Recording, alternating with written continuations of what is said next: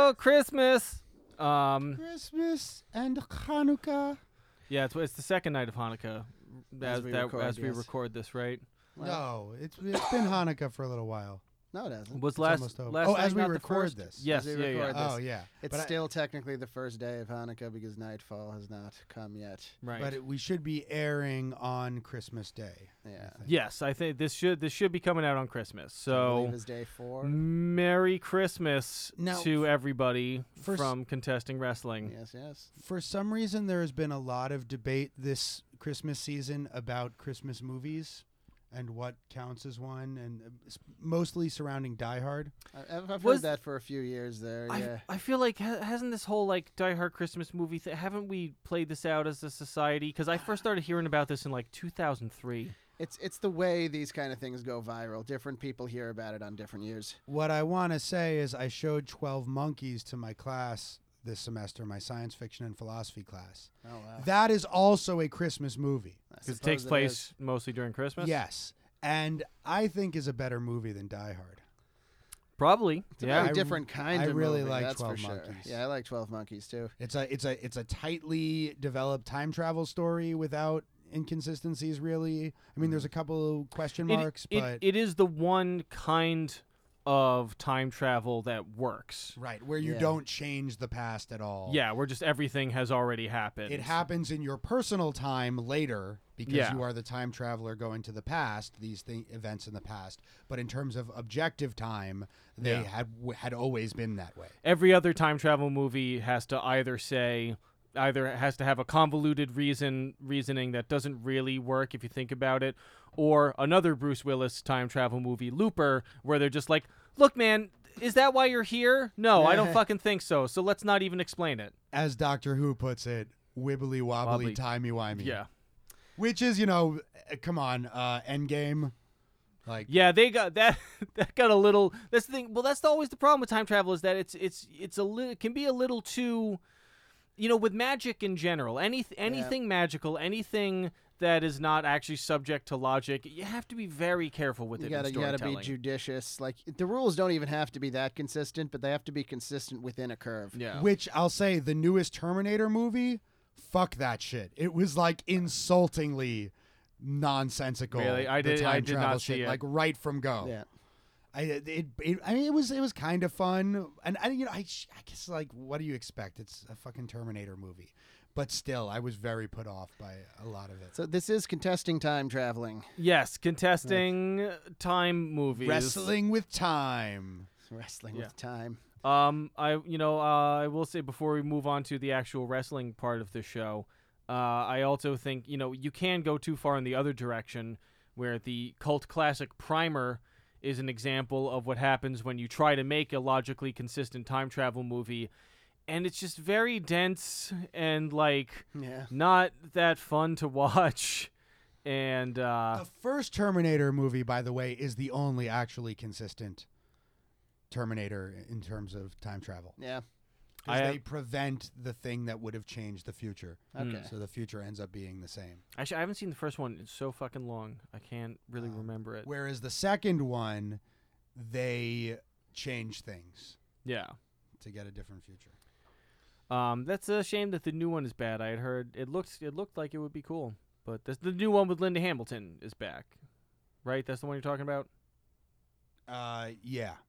Yeah, and there's things, she's good. Sure. There's things I like about it, but yeah, that's as far as logical consistency of time travel, no, not so good. On today's minisode, we are reflecting on the Hogan episode. The second one, On the second The one. second one. Okay. Hogan Warrior, Hogan Warrior 2, Uh. and the Hogan turn Yeah. to the and creation of the NWO. Within the first, if you've noticed probably that the holidays have messed with our release schedule a little bit. So once we're in the new year firmly, we're going to be back on our regular main feed Monday, premium episode Wednesday, minisode Friday. But we also didn't use the holidays as an excuse not to record a bunch of stuff. So Yeah. it's all coming. Yeah. I will say every year I was proud of myself because every year it's usually December 1st is when I start being like, oh, it's December. Who fucking can get anything done? And then I just use that as an excuse to not get anything accomplished, even though it's clearly my fault. And that didn't start for me this year until like the 20th. December's always my hardest time because it's, finals and grading and all that shit. And then we're doing this shit on top of it, so it was even harder this year. So speaking of botched time travel, Hulk Hogan over the years just gets leatherier and leatherier. He seems to be moving through time at an exponentially accelerating rate. Which is strange because he's moving through space much slower than he ever did. Well, that's how relativity works. I guess that's how relativity works. Hulk Hogan, the ultimate example of relativity through decrepitude. Relativity through decrepitude. Yep. That'll be my next metal album. That's our next metal album. There you go. It has been 10 years since the last Godox. I really hope that this podcast becomes so popular that Godox has to reform. That would be and great. do so, because I will say, I spent a long time playing music, and I was always very concerned about, like, am I going to be able to make a living as a musician? Am I going to, is the project that I'm working on, is it going to go somewhere? Is it going to get paid? Which is a terrible way to approach things as a musician, but also kind of something you have to do if you're trying to make a living doing it. It's a hard way to approach things when you're an idealistic teenager. Once you're in your mid-30s, you realize that the stuff that you do has to produce a positive outcome, as well as being good and fulfilling. It is, but I will also say at the same time that I feel like when I look back on my musical, on my life as a musician, the most artistically pure thing I ever did was Godox, because it was just it was kind of like this podcast a little bit, where it was really just an excuse for friends to get together and do something that we all loved and like not really care about the long-term effects, and also still wanting it to be good, still wanting to work on it and make sure that it was of quality when you put it out. Godox is probably my favorite of the stuff that y'all ever did, honestly. If listeners, it was really cool. If listeners don't know or never heard the episode where we explained it, Godox is mine and Ben's old metal band that serves as the theme song to this podcast. It was really the only band I was ever in where we weren't trying too hard. It was clear. We were trying to y'all's rehearsals, and it was like fun, and that's what made it good. Well, yeah, we were trying the right level of hard because we weren't fucking around. No. Yeah. No. Not at all. The right level of hard is that's what life is about. Yep. Isn't it? So dicks. Hulk Hogan. Yep. The right level of hard. Yeah. Well, I don't know. Biceps, I'm sure. I don't know if he had to explain to the judge if his hardness levels were the same as Hulk Hogan's hardness levels. He was like, Terry Bollea's penis gets not the right level of hard, whereas Hulk Hogan's is like the optimal level. Perpetually, yeah, never stops. Well, you can't see it in those little trunks he was wearing. I figure he meant it was 10 inches flaccid. Oh. If it was 10 inches flaccid, then you're gonna have a hard life. Yes, sexually. Because it's hard to move through life with a penis that. Then I mean, if traditional ratios are true for Hulk Hogan as they are for everybody else, we're talking a solid 36 inches erect. I think it's probably existing in a pocket dimension while he's wrestling. I would hope. And then he only brings it into our reality, Sometimes in the shorts, I will say you do see like a little nubbin in the shorts in a way that I feel more aware of his junk than a lot of other wrestlers. I realize I don't have much more to say about these matches than we already kind of overanalyzed. I have a couple. What do you got? Yeah, Professor? please go. In the episode, I started saying why the match had to happen in Canada, and I never ended up explaining that. Well, it's because, as Evan explained or described, Ultimate Warrior is this sort of cartoon version of a Native American, like shamanistic kind of thing. Hulk Hogan is a representation of American Christianity, and Hogan lost the match, and you couldn't do that in the United States. No, too much Jesus. Yeah, exactly. In the United States, you had to do that in heathen Canada. I mean, I don't know how much, I don't know how much people were aware of the Ultimate Warrior being a Native American. It's a subtle unconscious thing. Yeah. It's like. Well, there were such like overt Indian characters in wrestling as it was that Warrior's influence there did kind of fly under the radar. You wanted to look more at like Wahoo McDaniel or even Tatanka at the time. He also, but like he did. But they were actual Native American Yeah. people. I mean, you know, Native American or not, Warrior had a very non-Christian mythology yes. Yes. to it in his promos, talking about the great warrior spirit and all that kind of stuff. Whereas Hogan was very much talking about Jehovah. Yeah. You Yeah. know? the man upstairs. The man upstairs, indeed, who I think I already said this somewhere else, but I really thought he was talking about Vince McMahon when I first heard him say that. That's There's a lot of good. overlap between Vince McMahon and the God of Abraham. Yes. I Well, they mean- had that match eventually. We talked about it. Yeah. I wasn't raised believing in God or like, I was raised as a Buddhist and without any like clear divinities or anything like that. So like Vince McMahon was the best analogy for me for Sure. what they were talking about when the religious folks talked about God. That's really interesting, actually. That's Tells you a lot Yeah. about my psychology, I guess. and it is remarkable does. what can fall into what can like slide into that slot sort of if it's empty in your childhood. Like I technically come from a Catholic family, Yep. but my father like had like a bitter hatred of the Catholic Church. I don't think anything happened per se. I think he was just raised in the generally My mom's the same way, emotionally yeah. abusive Yeah. space of the Catholic Church. And so, I was raised with no religion whatsoever. I don't think he came to identify as an atheist until later in life, but it was something that was either not present in my childhood or something that like we would do to like make grandma happy once a year, that kind of thing. But I definitely have all of the same issues, like with like guilt and shame and like feeling that I'm being even my thoughts are somehow being judged by an intangible force, because all of that shit can power through multiple generations of atheism. Oh, You do certainly. not need Oh, God yeah. to have all of that stuff. Not at yeah. all. It's the term recovering Catholic I've heard Yeah. my mother say. Absolutely. I Yeah, was I baptized, empathize but with I was that a lot. not confirmed, so I don't know. So yeah, speaking of the supernatural, we were talking about people living their gimmicks on the whole 10-inch penis Hulk Hogan thing, but also like the fraught relationship a wrestler might have with With their own penis, yes. with their own penis, Yeah. reconciling their wrestling character with their real life. And we were talking about the Undertaker. It was funny on the shoot interview that Undertaker did with Steve Austin, the Broken Skull sessions. Something like that, yeah. He mentions that people would come up to him and like adults be like, "Are you really dead?" Like frequently he would Yeah. get this. Fucking odd. His manager, Paul Bear, said people would come up to him at the supermarket and be like, "What are you doing here?" And he's like, "I'm buying food."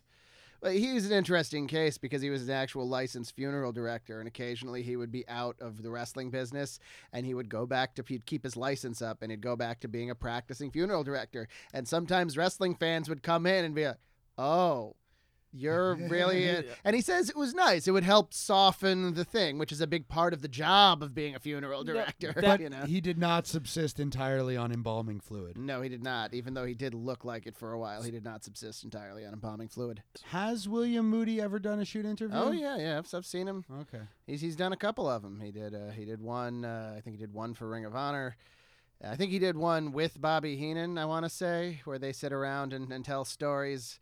I'm not sure exactly, but he So- has done at least a couple of them. He's very entertaining, super funny guy. We haven't covered an Undertaker match with Paul Bearer yet. No, I we guess have we not. haven't. We've Oh, done wow. we've done some latter day Taker matches, and we did the first one before Paul Bear showed up.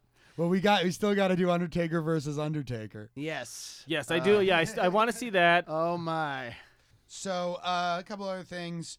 We talked about Hulk Hogan forming the New World Order. I just wanted to at least mention that the New World Order was a phrase in like conspiracy theory Yes. politics for many years. I guess it's still brought up sometimes. It still is, yeah. When like I guess from the right talking about like globalist conspiracies, but I think also a little bit from the left sometimes. Yeah, I think it was. I think the New World Order was like a rebranded Illuminati sort of thing. I think it was something that I had my conspiracy. I was never like a full. Does that conspiracy- movie Zeitgeist talk about it? I think it does. Because that came out or like around the time I had like I was never a full conspiracy theorist, but I had like a conspiracy adjacent phase, probably like 2009 to 11, somewhere around there. And it seems like it's something that has always kind of gone back and forth between like, I guess what you could argue is like a more left interpretation of the fact that like the wealthy practice class solidarity in a way where like they really understand that they are all friends, and it's not necessarily a secret cabal trying to take over the world as it is just like wealthy and powerful people like to hang out with each other and do each other favors, and then a more right interpretation, which is it's the Jews.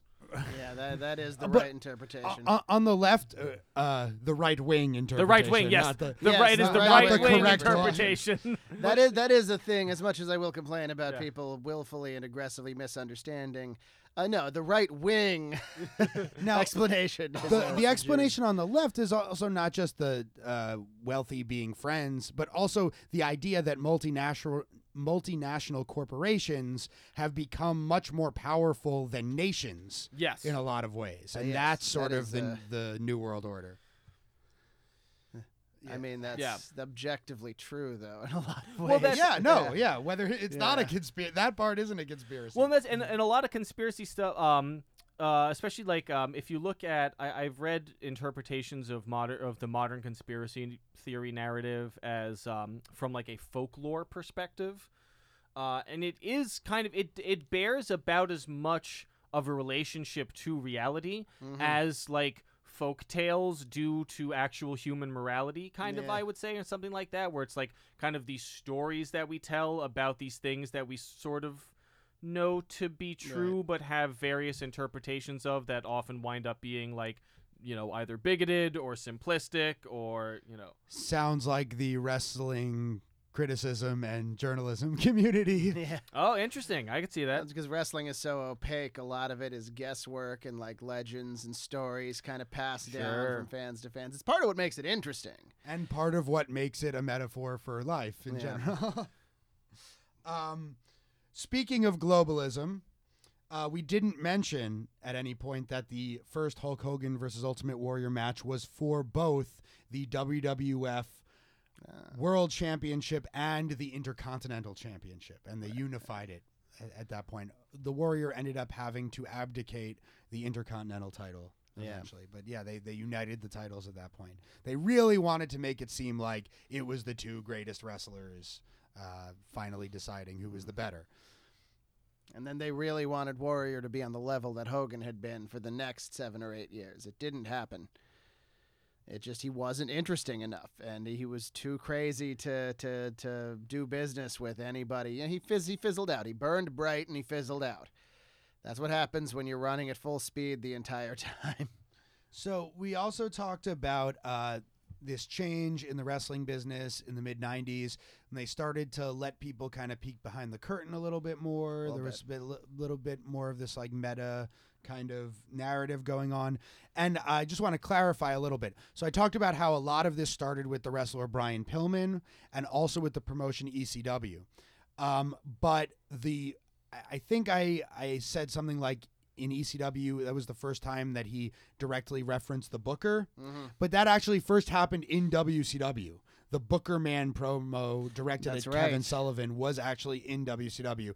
And we talked about how there was this really interesting phenomenon where Pillman made a deal with Eric Bischoff where he would be actually fired from WCW, but was supposed to later return, but instead of returning, ended up signing with WWF. Yeah. At the same time, ECW was already doing some of that stuff beforehand, not just with Pillman, but before that with Steve Austin coming to ECW and talking shit about Hulk Hogan. And also Shane Douglas, even before that, talking about Ric Flair and challenging Ric Flair when Ric Flair was on top in WCW. Yeah, Shane Douglas is a very interesting case in like the early 90s. His run in ECW. You know, he's like, I was never heavyweight champion anywhere because people don't want to work with me, and Ric Flair's holding me down, and he's not that good, and he's an old man, and I'm better than he is. And you don't usually, especially at the time, want to talk about the people on someone else's television show. And so he was like, I'm here in, Eastern Championship Wrestling, and I'll be the heavyweight champion here if no place else is going to have me. And he would challenge Flair to come down there and to come prove to who ECW the real champion arena. is. We'll have a fight, Update on me watching wrestling serials. It's the holidays. I come from a Catholic family. I married a Jew. I have had no time to fucking see or do anything. I barely was able to watch all of the matches for the episodes we recorded this week. So I promise that within the next few minisodes, I will be back in the swing of watching AEW and NXT and able to talk about we're it. We're gonna strap Evan into a chair and get his eyes open, Clockwork Orange style, and just power him through Dynamite to the present day. I want to mention a couple of things that I've seen in wrestling the last couple of weeks that I really enjoyed. Please do. We talked about the NWA. It didn't work out as something that NWA Power is something that Evan was going to watch. That's fine. The first NWA new NWA pay-per-view was the other week, Into the Fire, and it was fantastic. Oh, yeah, it was great beginning to end. They have such a unique for modern times way of telling their stories, and they let their characters be characters, and it was just, I love it. I think Aaron Stevens is now one of my top 3 wrestling personalities on TV. I mean, I've always loved his work as Damian Sandow. When I first saw Damian Sandow, I was like, oh, that is the wrestling character that I would be if I were a wrestler. And he's doing a slight variation on that because he can't quite be Damian Sandow. That's fine. But it's still brilliant. And they got rid of Cornette promptly, and so good for them. I like the old man run of the Rock and Roll Express. I just think it's delightful. And yeah, I just like it. I like the women. They're killing it. I liked the whole thing. Question mark. Colt Cabana's getting to be a real star like he should be. Somebody use that guy, right? I'd also like to direct listeners' attention, if they haven't seen it yet. WWE Backstage has been a really interesting show. I haven't watched every episode. I watched the ones that CM Punk was on. Right. And they were great. CM Punk always has funny, interesting things to say. I really liked Baron Corbin's appearance and what he had to say about being a genuine wrestling heel and how very few people are willing to just piss off the fans legitimately, not do anything that they like, and take all their criticism and, just continue to do it. I think Baron Corbin would be a lot more successful right now if he had better baby faces to feud with. I don't like Seth Rollins. I know Roman Reigns. I know Rollins has turned heel recently, but I don't like Seth Rollins. So when the heels mess with him, I don't care. So now he stares blankly into the camera, and you're supposed to not like him. Yes. Right. Now he has 2 big guys standing behind him to do his dirty work. A fine tag team, the Authors of Pain.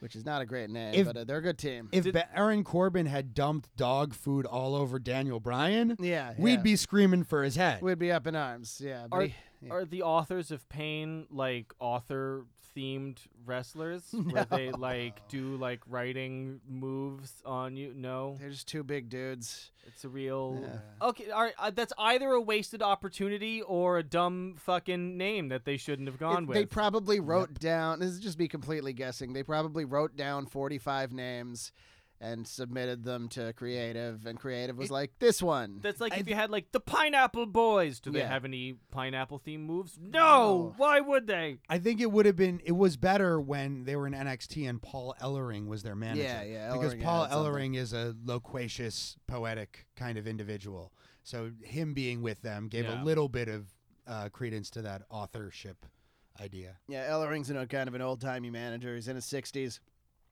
He agreed to be their manager at NXT because they taped every week or every few weeks at Full Sail University where they tape NXT. Once they brought the Authors to the main roster, Ellering left. He didn't want to travel. He's done. They probably also wanted them to have a manager who could take bumps and could get recompense eventually. Well, they gave him Drake Maverick for a while. Right. Yeah, that was cool. I have one more note. We never What do we got? mentioned the name of Hulk Hogan's nephew, Horace Hogan. Horace Hogan. Ooh, He should that's get a, his moment. That's a rough name. Yeah. Well, Yeah. I mean, God knows what his real name was. I don't know. Should I look it up? No.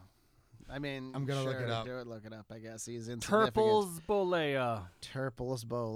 Well, that's his name It is, now. yeah. Turples. Michael Allen Balea. Right. Man, that was a it's pretty- letdown. Yeah, wow. Sorry, listeners. Yeah.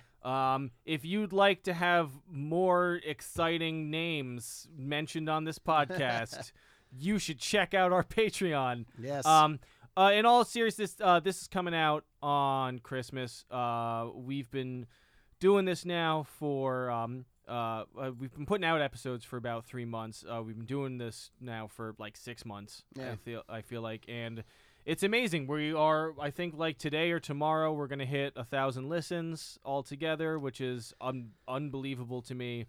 We've not got including SoundCloud or YouTube views. So yeah, 1,000 listens. Thank you all very much for listening and continuing to. And if you like what we do, if you find it entertaining, you can go to our Patreon, patreon.com/contestingwrestling. We put out one extra bonus episode a week. It's a full-length episode. We are really hoping in 2020 to be able to put out a bunch more stuff, either interviews or we've got plans for a mini-series, that kind of thing. So you should, I don't know, check us out. And hey, worst comes to worst, join it for a month, listen to all the premium episodes, and then if you really hate it, you can quit. It's okay. Yeah, We're not that's going to fine. judge you. We'll be happy that you gave us $5 in the first place. Seriously, give us a shot. Thank you very much. That's $5 more than no dollars. Yes, That's just science. that's why what that's that why he's is. the professor. Yeah. Go. Yeah. I can't do that kind of math No. for you. So that's why Ben's here, and you should be able to compensate him for that. I go up to the sandwich counter. I just shout turkey. And they're like, "That'll be money," and I'll be like, "Oh no," and just leave. That's the end of that. That's why you carry around pockets full of like peanuts. right? Peanuts. Yeah. Just How many peanuts How is many that? peanuts? I always want to pay for things in ham. Ham. Just sliced ham. Just Yep, like, sliced ham. there. You watched Magic for Humans on Netflix? No. It's very entertaining. It's with like a comedy magician guy, Justin Right. Willman, and he has a whole bit in it where he does ham-based magic with sliced ham. And Okay. he has people shuffle the ham slice. It's high quality stuff. That's great. It is. That's all I need for 10 years ago. I was like, we live in a golden age of television. I love Breaking Bad. Now I'm like, I want to see the funny magic ham man. Yeah. I'm watching the Food Network. I don't care. Please don't give me real thing. I just watched The Witcher, and The Witcher is like the best. It's like this. It's a really, really well shot, well produced, unbelievably dumb fucking show, and it's great. It's like if That's what you want out of yeah, television. It was so good. Do we have final thoughts? No, man. Happy New Year, That's- everybody. Our wonkiness in our schedule will get flattened out, but we're taking care of everything. Don't worry. We got a lot of big plans coming up. We're just gonna keep it churning. Yeah. Contest wrestling yourself. Watch it, and if something looks off, like that's valid. Think about it. And I don't mean like think about it. I mean no, think about it. It's art. Engage your And, yeah, critical faculties. There you go. Thank you. Engage your critical faculties. With I've whatever enjoyed this. you're looking at. Yeah, come on, man. The world is an interesting place. Goodbye.